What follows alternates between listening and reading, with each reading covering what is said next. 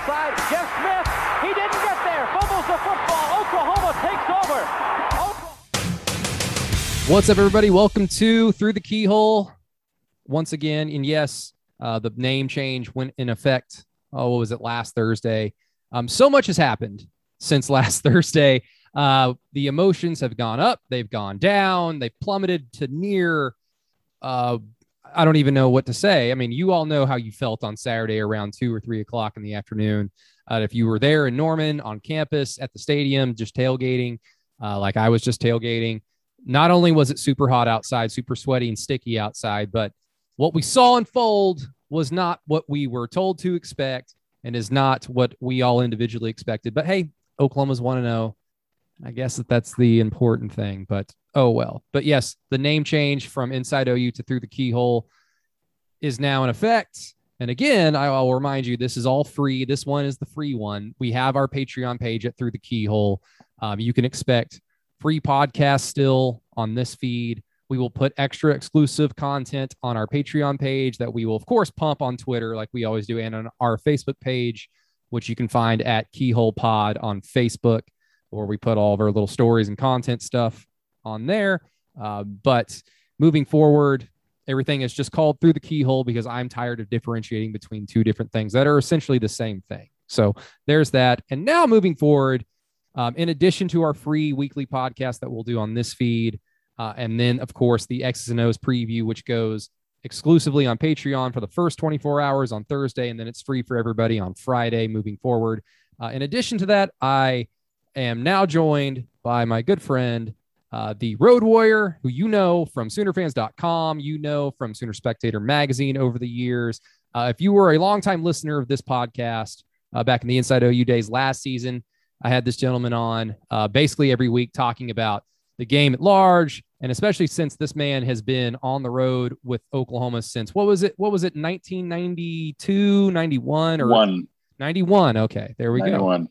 So a lot of good times and quite a few bad times, but of course, the last 20, 25 years have been much, much better than probably when you started. But yeah, Mr. Road Warrior, welcome back to the show. I'm glad to have you, and I'm glad that it's football season because that means I get to talk to you with all of your wisdom and all of your observations. And moving forward, you can expect this little edition of Through the Keyhole for free every Monday. Well, thanks. It's good to be back. It's good to be football season. Was kind of looking forward to going to New Orleans, but you know, I don't think that's a place you want to be right now. So it is what it is. Yeah. Again, hopefully all of our friends down in New Orleans are doing much better than they were last week. JP from Fear the Wave blog that we did a live stream with last Wednesday or so. They had a goal to for fundraising, which I think was $500, and Keegan and I helped out. I mean, we are not the reason for this, but we were on the live stream and it just happened to break. The last I saw, $3,000. So that's great. That made me feel very happy. And I know there's a lot more effort around, much bigger effort to help our friends down in Louisiana and the Gulf Coast area. So hopefully they're all good. And they were entertained by their Tulane boys. That's for sure. Yeah. For a fun football game from their end. And Tulane certainly looks like a fun team moving forward in the American Conference. But yeah, that happened. But before I get into kind of my questions that I had for you, I mean, just general observations, because of course I was very emotional on Saturday, the post-game pod on the Patreon page. I was, that was still about 4 or 5 hours after the game had ended. And I was still like, what the hell did we just watch? Why did that happen? And now a few days later, okay, like when Alex Grinch says it was effort, they showed more effort. When Spencer Rattler essentially said the same thing, I'm like, okay, well, hopefully this never happens again. And if we see the same OU team with just more effort, it's a much cleaner game. It's a much more dominant game moving forward as they navigate their schedule. But, now having a few days, how have you shifted, or do you feel the same that you felt around 3 o'clock on Saturday? Oh, I feel the same, but by the time the game was over, I was where you are now. So, yeah, much more level-headed you are compared to me. Maybe it was I've seen this kind of thing happen. I remember. I mean, it used to happen to Switzer's teams all the time. I remember. I think it was 77, 79, something like that. We played Vanderbilt in the first game and won like 25-22. This kind of thing happens. It happened to Stoops occasionally. It happens to everybody occasionally, except Alabama, I guess. Nothing ever happens to Alabama. But so, as long as we manage to win, I'm okay with it. I mean, it was pretty clear. We scored 30 straight points at one point. The defense made 3 turnovers. Rattler completed, 70-something% of his passes, and everybody thought he had threw for 300 yards. Everybody thought he had a bad game. And there were definitely some things that he could improve on. That interception on the second play of the game, he had Hall or somebody was 20 yards, was in the flat on the left, 20 yards away from anybody who throws it to him. It's not a problem. So, I mean, he's still got some better decisions to make, but we won, and that's, it's over, and move on to the next one. So. Exactly. And I'm going to credit Joe Bettner, formerly of the Norman Transcript, but he's actually got a Substack going, which I believe it's called Eyes on Oklahoma. And if you're an OU fan and you're listening to this podcast, highly recommend. Joe does a wonderful job covering Oklahoma and just being a personality that knows the ins and outs of the Sooner program. So it's Eyes on Oklahoma once again. But he described Rattler's performance as basically just a great Landry Jones impression, because it had everything. You break the 300-yard mark. You have kind of spells of just like, look at that throw. That is a throw that only about 5 or 10 people on earth can make at that level, and even moving forward into the NFL. But then there are just like 3 to 5, 3 to 6 plays that just kind of counterbalance everything, that make you go, what was that? And that's probably the biggest shift that I've had from Saturday until now, talking with Keegan and the film review he did, which again was incredible on our Patreon page. Mainly just my whole Rattler thing. Not as bad as I had thought. 3 or 4 bad passes. Unfortunately for Oklahoma, those 3 or 4 bad passes were just amplified by the total team lackadaisical quote unquote effort. So maybe if Oklahoma just as a team showed a lot more effort, more consistently and more early on, than especially in the second half, those 3 or 4 bad throws that he made wouldn't have mattered in the grand scheme of things. So that's the hope moving forward. But I did want to throw this at you as well.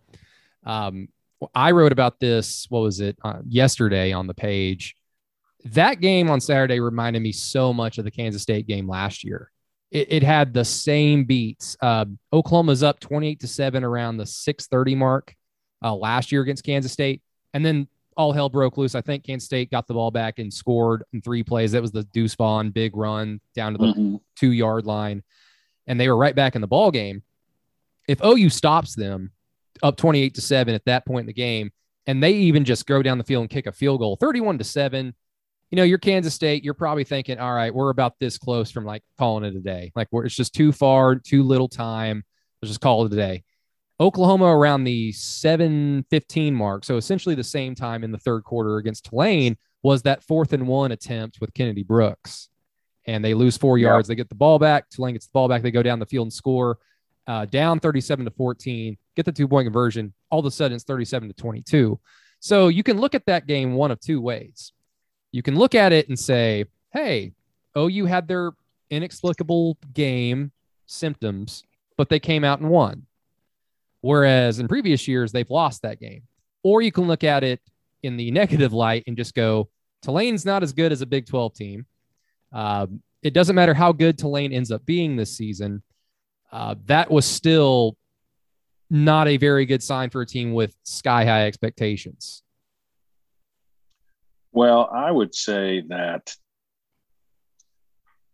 I don't think I never have put much stock in them. As long as you can win the first game, I've never have put much stock in how you look in the first game. Because, again, it happens a lot, whether it's effort because of the opponent. Again, we scored 30 straight points. We're up 37-14 at halftime. By all rights, that should have been a laugher. And it wasn't, because they came out at halftime like the game was over. Yeah. And played that way. And that's a mental thing. And sometimes, we've seen this with Riley's teams before. And unfortunately, sometimes they had to lose to learn this lesson. Hopefully they learn it, from this game this time. But they learn that they can't coast. They have to continue to put forth the effort, and it usually makes a big difference as you go along in the season. So, I'm not going to say it's a positive at this point, but it could very well turn out to be a positive that the game worked out that way.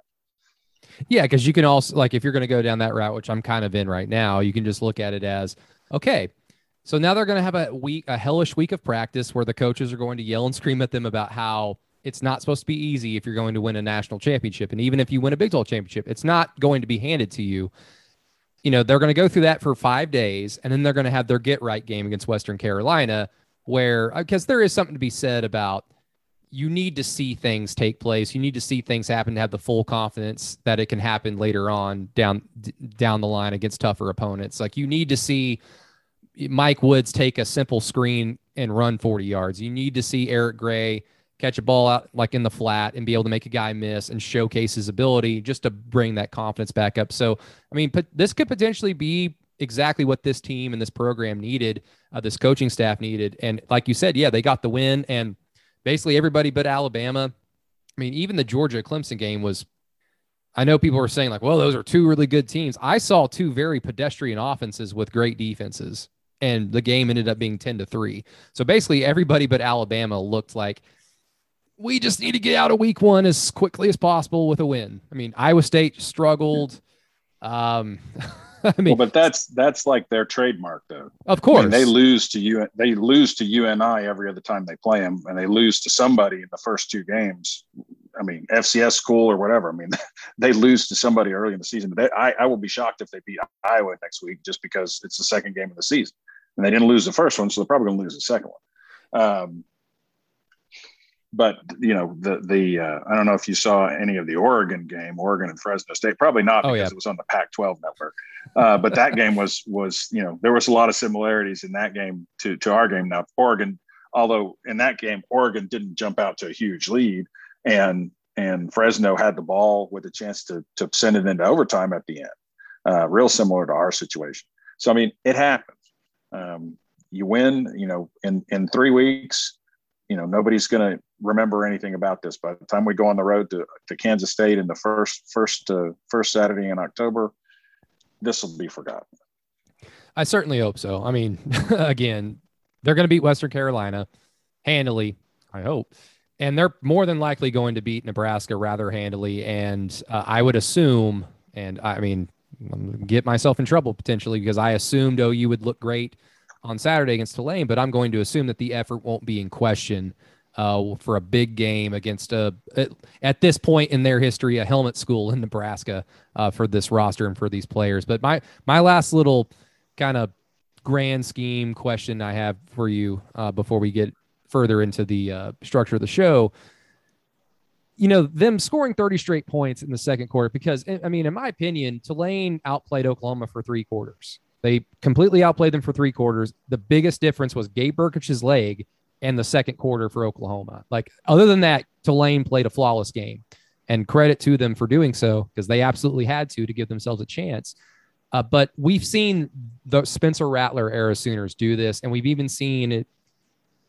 Jalen Hurts, with his limitations as a quarterback, as a passer, the second half of that season, of course, this kind of happened as well. So basically, from the second half of 2019, the Texas game that year, until now, we've seen Lincoln Riley's teams have problems just keeping their foot on the gas and keeping their foot on the throat of their opponent, and allowing inferior opponents to kind of hang around and make a play or two, and then start to believe that they can come back and beat the almighty Oklahoma Sooners. And that is just, to me, it's just a gigantic unnecessary hurdle that you have to overcome of like, all right, like, this game should be over. We should be seeing Jade Knowles carry the ball, see what he brings to the table. We should be seeing Danny Stutzman get all the snaps in the late third quarter, most of the fourth quarter on defense. All these guys need to be rested and healing their bodies. It's just unnecessary for this program. Should have seen Caleb Williams play at least a quarter. Yeah, he played exactly. a play.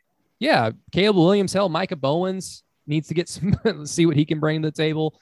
But I mean, to me, it's just a little troubling. It's just a little concerning that this team, with what they struggled with last year and looking great for a quarter or two, and then looking very pedestrian, letting their opponent come back, we saw that same thing game one, but like we've been talking about, maybe this is just kind of what they needed to push them in the proper direction. Well, yeah, I hope so. And if you remember at the Tech game last year, which was such a a merciless blowout. After that game, Spencer Rattler said, that he had said to the team before the game, we need to quit screwing around and stomp somebody. And then they went out and did it. Yeah. And that's really needs to be the mindset in every game, is that we need to go out and stomp somebody. I think that was a large part of what was missing the other day. It was between the ears and not really anywhere else. It was between the ears. Again, hopefully this is just what the doctor ordered for this team, because they're going to be 2-0 after Saturday. They're probably going to be 3-0 heading into Big 12 play. West Virginia was, I'll admit it. I'll give them credit, even though they lose to Maryland. It wasn't a game. I picked Maryland to win straight up. So I was kind of pleasantly surprised that West Virginia had a lead and just played a solid game overall. It's a good little sign for their program, but it's just going to get tougher after Nebraska. So hopefully this rather soft non-conference schedule and the wake-up call against Tulane is just exactly what the doctor ordered, like I said. But without further ado, what I'm going to do with the Road Warrior, who you can, of course, follow on Twitter at OU Road Warrior for the awesome. It's one of my favorite things to see on Twitter during OU game days. Whenever OU wins, he'll always post the scoreboard. It's just kind of like, okay, that was real. OU won. I can relax and have a good time now. But yeah, follow him on Twitter at OU Road Warrior if you so choose.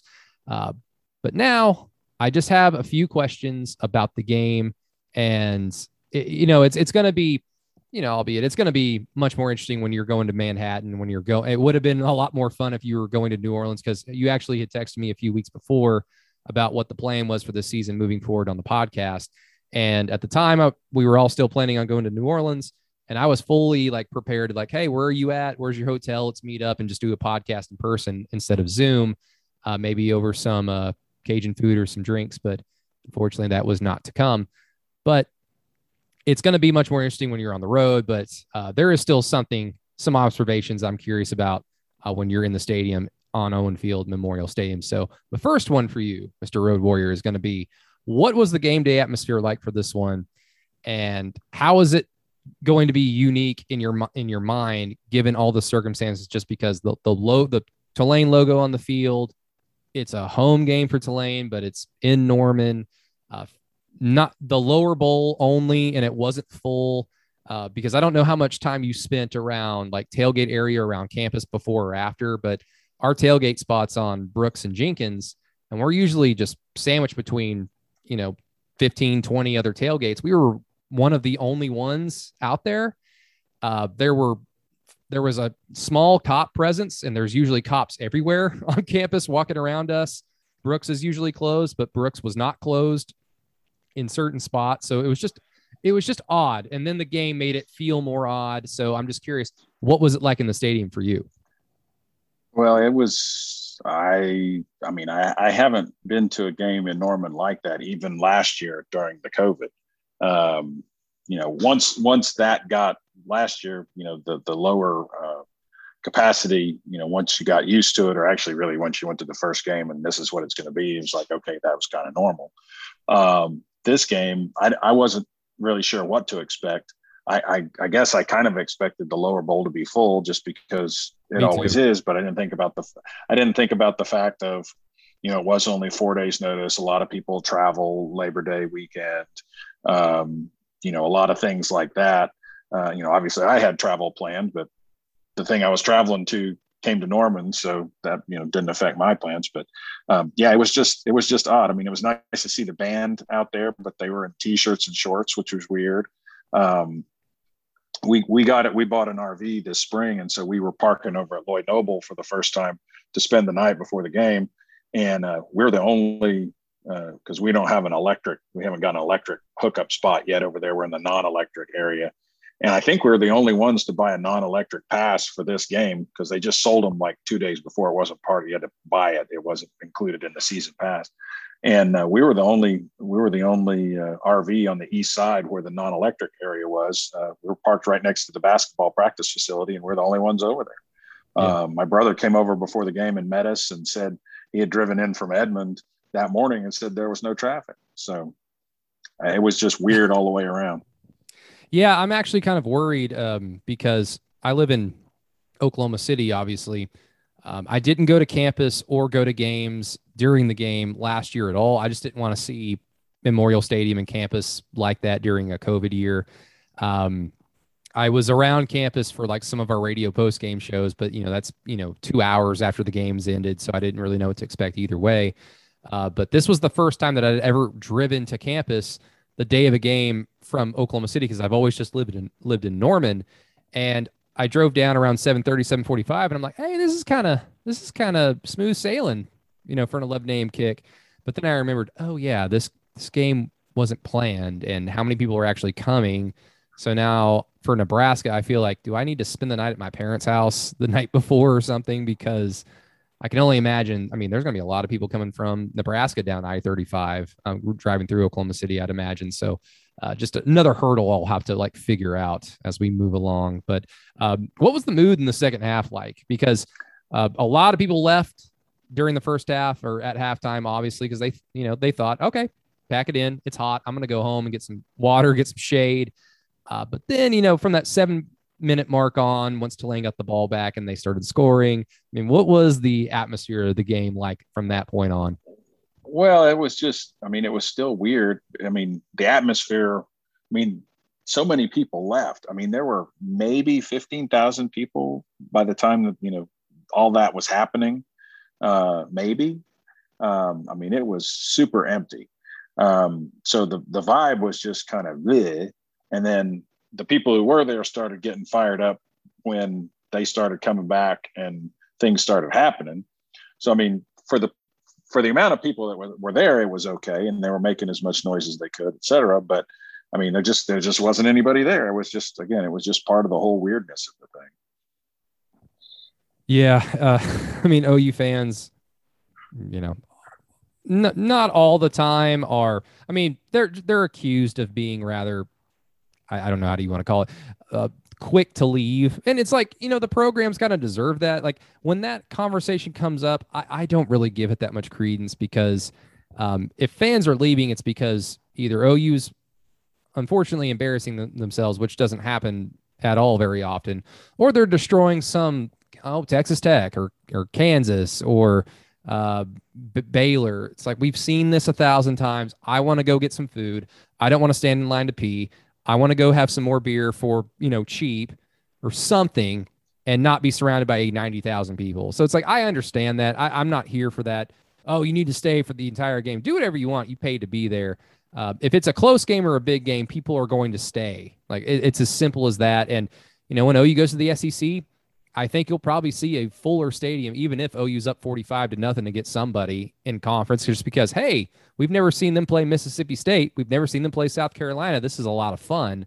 Plus, the opponent's probably going to bring a lot more fans than the Texas Tech or whoever it may be. But at least the first time around. Yeah. There's game day is going to be a lot more.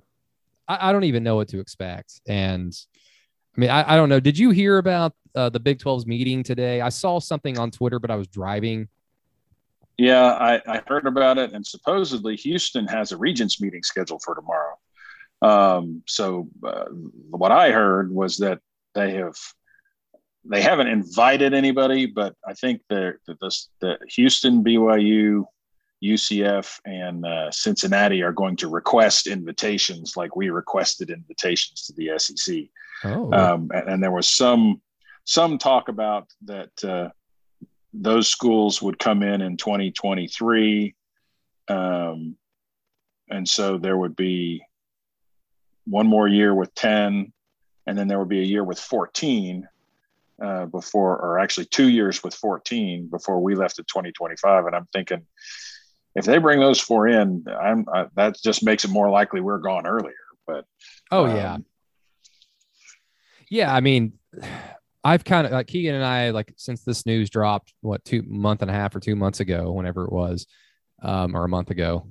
I have no concept of time from the off season on, but we were always under the impression, like a lot of people, like they'll be in the SEC next year because either a school or two in this conference gets picked up by another Power 5 conference. And then if that happens, then everything dies in this conference more so than it already has, or they're just going to add more teams so that they can survive because it's a product. Like if your product seems stale or dying, like you can't survive much longer, even if you have something written down on paper until 2025 or whatever. So I've been under the impression that OU's going to jump to the SEC as early as probably next year.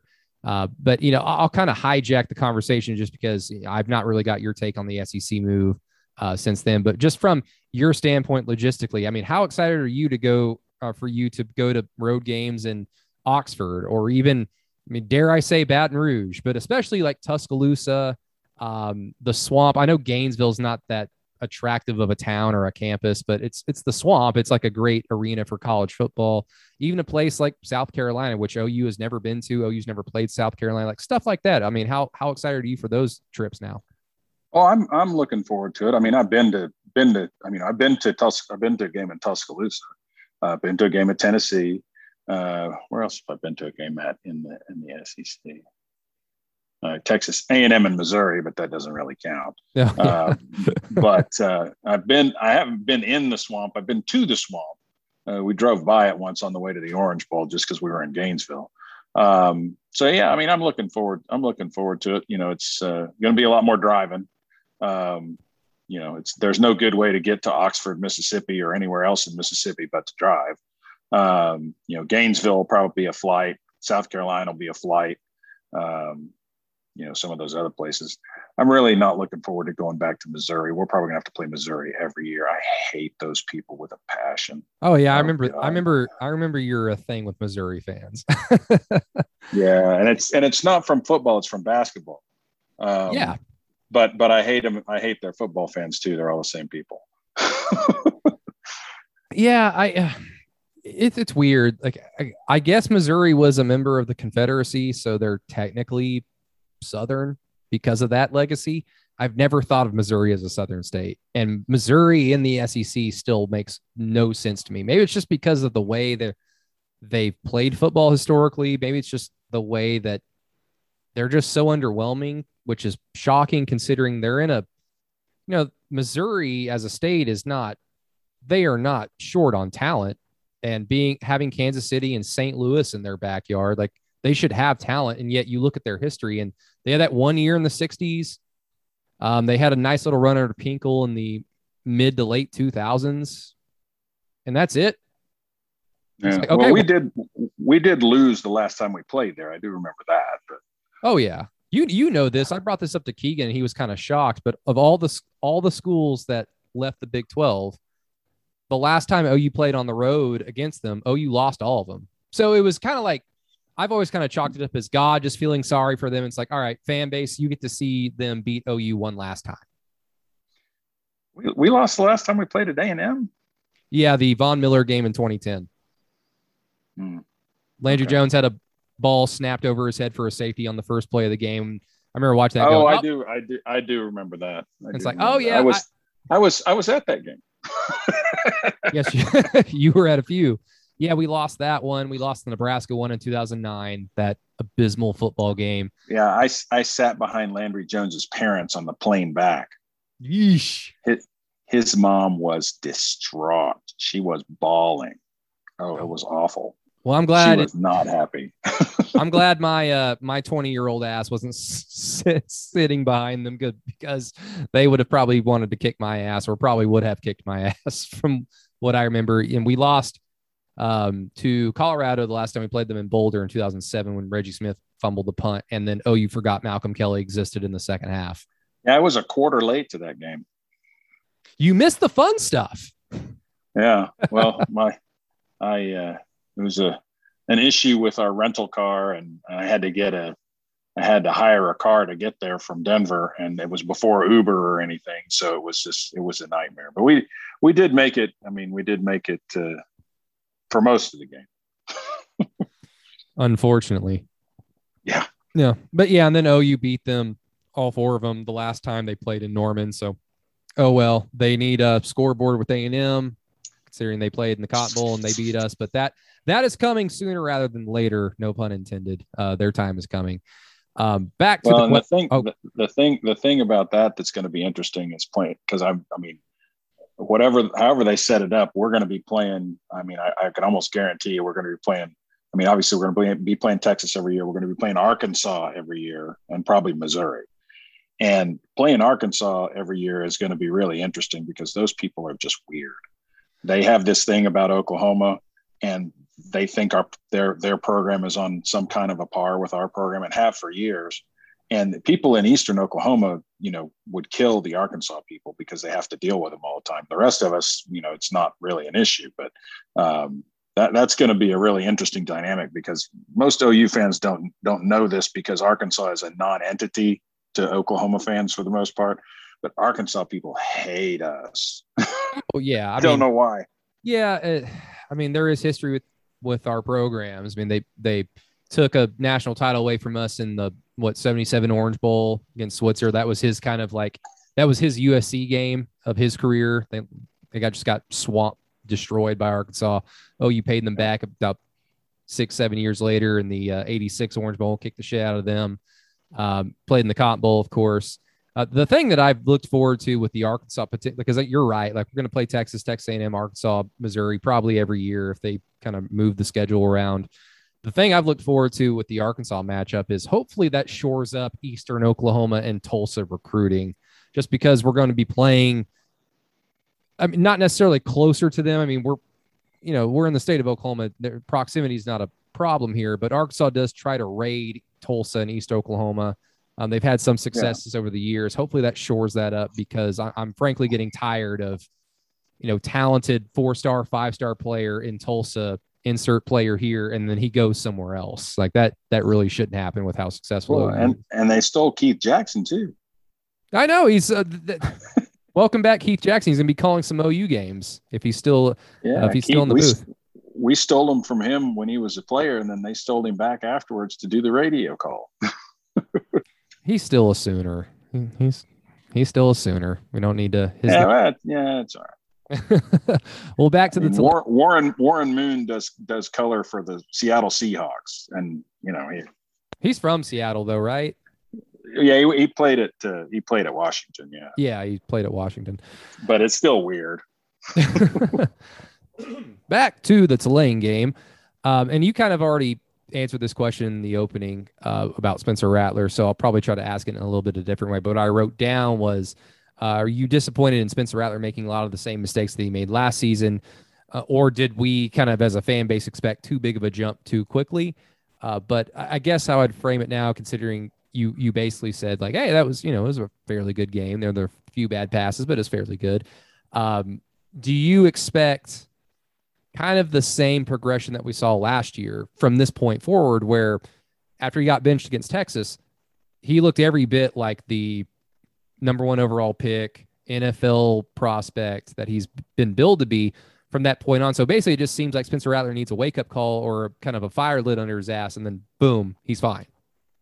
Well, I think, that's certainly what happened last year, and that's all we have to go off of. So, obviously he didn't get benched in this game, but he did have his issues and made some mistakes that, ultimately could have been pretty costly if things had gone a little differently. So, I'm not terribly worried about it. He needs to cut out those mental errors. He needs to make some better decisions on those 4 or 5, 6 passes per game. And I think he does that. And he's going to be what we expected him to be. Now, there's no guarantee of any of that, but that's what we've seen in the 1 year that we have to work off of. So somebody needs to let the hands team know that they don't have to wait for the onside kick to go 10 yards. But oh my God, they waited for it. Killed me. Yeah. Look, the football spins and bounces very weird. Like, I get that. I've played football. I've thrown a football around a zillion times from the time I was a kid, even till now. So I understand it's hard. Oh, Austin, please. You're better than that. You're bigger than that. You've got big ass hands. Collect that thing, please. Next time, please. Next time, if there is a next time, collect that bitch. It's like being a shortstop. Charge the ball. Charge the ball. You don't have to wait for it to go 10 yards if you're receiving. You can touch it wherever it is. I don't know who Tulane plays next week or if they play at all. I mean, they might have had a home game scheduled, and I don't know what that whole dynamic's going to be. I don't know who they're playing, but they're playing at Legion Field. I know that. They do have a game this weekend. Okay. I would not be shocked. And I think Tulane's a good team. I think they showed that. They're talented. Pratt's a great quarterback for them. He's tough as hell. Willie Fritz is a great play caller and a good coach. All that being said, would not be shocked if we see like a 2005 TCU meltdown out of them where we beat Oklahoma. Our season is set. Oh, we lost to SMU the next week. Oh. Yeah, well, and that doesn't mean anything if that happens either. No, exactly. It's just from 1 week to the next, everything can change. Yeah, it's just the reality of the situation. That onside kick was just one other example of how everything they did worked. The play calling was correct according to what Grinch was doing. The play calling was correct defensively for them according to what Lincoln Riley was trying to do. Everything they tried, they executed everything perfectly, and credit to them. But it's hard to do that week in and week out. So, right. OU fans will be keeping an eye on Tulane. Nothing wrong with that. And I will say this: those are the best looking uniforms I have seen. In my life. I mean, the Angry Wave is the best logo in college sports, anyways. But leaving that aside, the powder blue with the green, it was stunning. Yeah, it was those pretty. Uniforms are the best. And I'm happy OU was able to just let's wear the crimson jerseys with their colored jerseys. Even though I was kind of looking forward to if they were going to wear their white jerseys, their road jerseys at home, because I kind of thought about, think about the OU fan who only gets to see OU play in person at home. They've never seen OU wear the white jerseys in person unless they've gone to a Texas game that particular year. It had just been an interesting thing, but I'm glad they went with the color on color because that was beautiful. But yeah, I think I said on Twitter, the Angry Wave logo on the field is about the only other logo I would appreciate desecrating Owen Field. And so I'm glad that they did that. The last thing I have for you, sir, and again, thank you for your time, and I look forward to all these Monday conversations as the season goes along. But after the game, Alex Grinch, hoarse, pissed off. I get it. It must be very frustrating to watch your defense go out there and play like they did for most of the game, and then all of a sudden on the final drive, they play like they're supposed to, and it's just like, where was that? Where was that bull rush the entire game? Why didn't you do that? But after the game, he said that the standard at Oklahoma is mainly about, of course, winning, but also how you do it, which I kind of interpreted as when you're playing teams like Tulane, not only do you need to win, you got to look good doing it. You've got to look the part, essentially. The Sooners over the last few seasons, like we've talked about, they've had trouble looking good, winning since the second half of 2019. And do you see this as a Lincoln Riley problem, or is this just happenstance because of Jalen Hurts' inabilities as a quarterback? And then, of course, last year being weird, and this just being day one, game one, with a relatively still young, inexperienced team. Well, I think it's the latter. I mean, again, we've seen this with Stoops teams. Switzer's teams used to have this problem sometimes. Every team has this occasionally, and it seems like it's a lot more prevalent when it's just happened. But if you go back and look, it's not as prevalent as you think when you go back and look at it game by game. It happens too much, but I think it'll be all right. And again, like I said earlier, 3-4 weeks from now, nobody will be worried about what happened against Tulane. So. Well, I mean, what can you look forward to against Western Carolina? I mean, is it something as simple as just kind of what we talked about, like win and look good doing it, make sure the effort is there so that not only are you up big, but Perrion Winfrey, you don't need to be playing in the second half. Caleb Williams needs to see some time, not just in a whatever we're going to call the Belldozer with Caleb Williams package. I think Eddie Radosevich coined it the DC Dozer, which it's got a nice little ring to it. I want to see more wide receiver depth. I want to see definitely Todd Hudson and Jaden Knowles, because I need to find out if any of those cats is good enough to tote the rock if their number is called for some reason, or just to spell Kennedy or Eric Gray. Is it that, or are you looking for more kind of specific things? No, it's not about who we're playing in this game. I mean, we've got them out talented, 6 ways to Sunday, and we're going to blow them out regardless. It's just how we go about doing it. Execution, not making mental errors. This game is completely about us and not really about the opponent. And I think we just need to see them put forth the effort and put forth the execution that they was lacking at times last week. And that's what I'm looking for is, would be a successful game. I mean, I'm not worried about what the score is. I mean, obviously we need to win, but other than that. Yes. And I don't know. I guess I'm a little shell shocked because I assumed one thing and that didn't happen. And even though I know everything is going to go OU's way on Saturday against West Carolina, but again, OSU damn near lost Missouri State. And I know they didn't have Spencer Sanders, and Trace Ford, unfortunately for them, appears to be out for the year. And that truly sucks for them. He's a great player. Weird things can happen. I mean, I don't know. I feel like the days of blue blood, like good blue bloods when they're good, or good teams just blowing out inferior opponents week in and week out are kind of gone. And I don't know if that's just a product of scholarship limitations or football becoming a little bit more, I don't know how to say it, but easier for lesser programs to have success in games because of the air raid, the spread offenses that can kind of get your guys in one-on-one. And if you just don't make a tackle, like basically Delarian Turner Yale's entire game, bless his heart, he just did not have a good day tackling. If you miss one tackle, I mean, that can turn a 2-yard gain into an 8-yard, 10-yard gain. And then if you're a bad team or the worst team in the game, you can find some success and find some life. So I don't know. Maybe I shouldn't expect blowouts all of a sudden when OU is playing a team like Tulane anymore. Well, I mean, I don't know that I expect anything anymore. I go to see what happens. Sometimes sometimes it's boring and it's a blowout, and sometimes you get what we got last weekend. Then it's just annoying. Well, I mean, I hope the game day experience and just the game overall was fun for you, and you didn't. I mean, you're here, so you didn't melt, but I was very close to. It was quite steamy though, and my 5-year-old and 6-year-old that I brought with me were asking in the first quarter when it was going to be over. So. Oh yeah. Oh, was it? Because I always hear about 2002 UTEP. Or was it? It was 2000. 2002 UTEP was like the rain shower. Yeah, that game was rain delayed. No, 2000 UTEP, it was 106. Oh. And we had been tailgating all day. I mean, probably that was a 6:30 kickoff, something like that.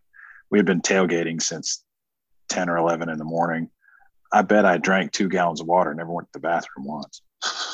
Oh yeah. It's out of your body is like just from your, sweat in about 5 seconds. 2019 Houston was fairly hot, but that was a night game. So by the time the game was kicked off, it felt nice. And I mean, next Saturday against Western Carolina, it's supposed to be hot again, but it's a night game. So by the time, kickoff, I'll probably be in some type of state where it's like, oh, okay, it's a lovely, lovely day. And then I'll get ready for the radio post game on 107.7. Well, a few hours that 2000 UTEP game was a night game too. It was like 106 at kickoff at 6 or 6:30. Good God. It was nasty. OU UTEP gets a night game. OU Nebraska, no sir. Nuh-uh. You're playing at 9:00 Pacific time. Everybody signed the contract.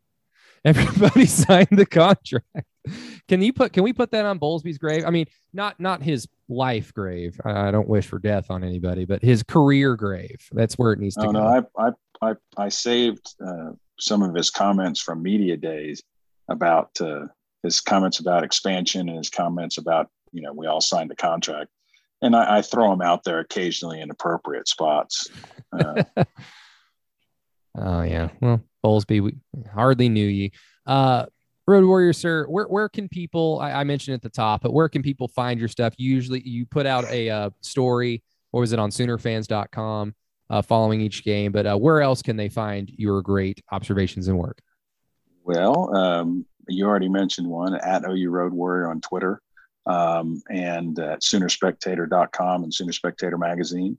I had to actually turned in a column for them this morning, but because their publishing schedule, it was the OU Texas preview, which is an interesting thing to have to write, after one game, 5 weeks, 5 weeks or 6 weeks, whatever it is before that game. So they had me do like, a subject that was not, it didn't have anything to do with anything that's happened this season. So, yeah, it was usable regardless. So, it was a top 10 list of my top 10 favorite OU Texas games that I've been to. Are any one of them a loss? One of them, there's a loss and a tie on there. Yeah. Was the loss 2009 at all? No, it was 1998. Oh, the Damon Parker, or no, that was that when Matt Brown like smacked us, or was that the Damon 30? Parker? We lost 34-3. Why was that a favorite? Because that was when I knew that John Blake was going to be gone. Rest in peace, John Blake. I thought it might be 2009 because that's about the only OU Texas game I can watch in full, knowing that we lose, just because the defense damn near beat a Texas team that played in the national title that year. Yeah. No, that was not on my radar, but that 98 game sticks in my mind because we were getting ready to go score and be down one touchdown, fumble the ball on their 1 yard line. 2 plays later, they go 97 yards the other way, and the game's over. On one play, not a 97-yard drive, a 97-yard pass. So yeah. Oh boy. Well, those days are over. Those days are over. But well, let's hope. Yeah, hopefully Hudson Card is good, but not that good, and Sarkisian is good, but not that good, and we can all move on with our lives. But sir, thank you so much for joining me tonight, and I look forward to the entire season. Hopefully, the season goes according to plan for the most part, but that's kind of the joy of what we do and what we do as fans. It's just kind of like, all right, how is this different? Is this season special, or how is this season just different than the other ones?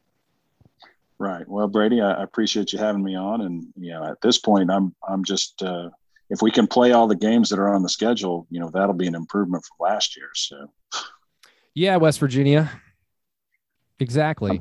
I'm kind of hoping I've made my last trip to Morgantown and that I'm making my last trip to Waco this year, but we'll see. Oh God. Yeah. That is a great way to end the show tonight. Last trip to Waco. We'll see how that goes. But Road Warrior, thank you so much. I truly appreciate your time. Look forward to the rest of the season. Like I said, and everybody, thank you so much for listening to Through the Keyhole for basically either now, or if you've been with us for a long time, I truly appreciate it. If you have not already, please leave a 5-star rating and review, good or bad. I'm open to criticism, but hopefully a good one, on Apple Podcasts if you've not done so. Once again, our Patreon page, patreon.com/throughthekeyhole. We gained, I think, about 20 or 22 patrons since Friday, and disappointing OU game can do that for business, but we truly appreciate that. It allows us to do a lot more fun stuff, and we're very excited for this season. A film reviews up from the Tulane game from Keegan. Some reaction posts, funny videos to come tonight or tomorrow, depending on if I get time to do it tonight, but definitely tomorrow. So a lot of fun OU stuff. It's there for you to enjoy, and we'll have fun with it. But for the Road Warrior, this is Brady Trantham. Thank you so much, and we will talk to you later.